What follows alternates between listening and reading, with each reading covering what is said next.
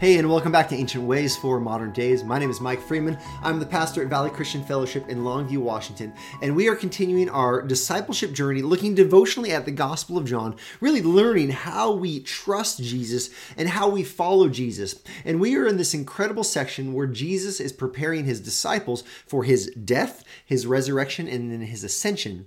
And in that, he's also preparing us for life post-Christ and his ascension. And so what we had yesterday is Jesus' preparation for us, him saying, I'm sharing these things to you so that when difficulty comes, when persecution comes, you will not stumble, you will not fall away. And now we continue, and here's what I want us to see today. John chapter 16, starting at the end of verse 4. Jesus says, I did not say these things to you from the beginning because I was with you. So when I was present, there were some things that I didn't share with you, but now that I'm going to be gone, I'm sharing these with you.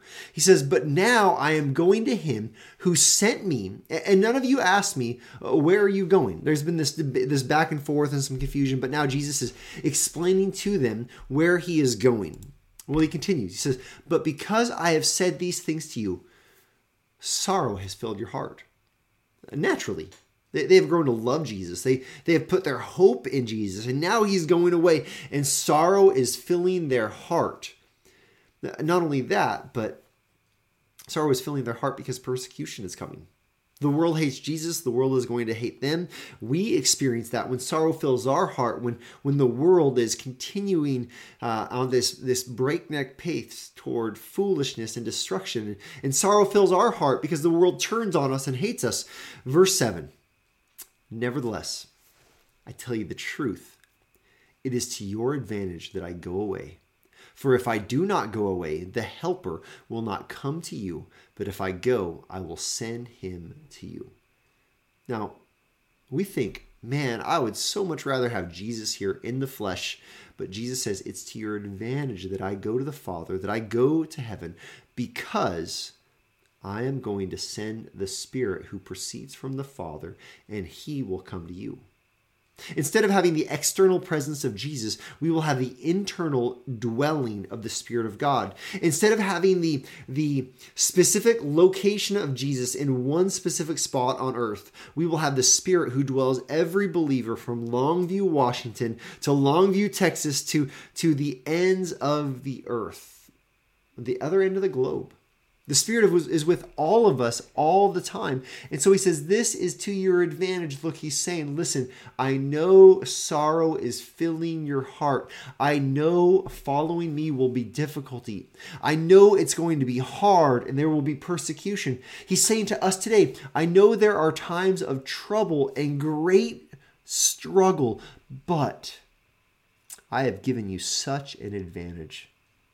And that advantage is, it's not your intelligence. It's not your wealth. It's not where you live. It's not whatever kind of abilities and gifts you have. The advantage is the Spirit is going to come. The Helper will come. Later we learn that Helper comes and dwells in us. We've already seen this Helper guides us. We've already seen this Helper. It works in the lives of non-believers. As we bear witness, as we share the gospel, the Spirit does what we cannot do, and the Spirit bears witness in the lives of other believers. We have this gospel commission, this great commission to make disciples, to share the gospel. And look, we have the greatest advantage ever. The Spirit of God is with us and working. So what does this mean? What is our ancient way for our modern day? Simply put, this means that we can be bold. Instead of being full of sorrow, instead of being full of timidity, instead of being fearful or apprehensive, instead of being reluctant and reclusive, we now have the Spirit in us and the Spirit working among us in such a way that we can be bold and trust the Spirit will do what we cannot do. This is our ancient way for our modern day. We have an advantage. We have a helper. We have the counselor. We have the Holy Spirit. So the ancient way for our modern day is it's boldness, it's comfort. But here's the application that I want you to engage in. When this video comes to a conclusion, I want you to simply stop and thank God for sending the Spirit.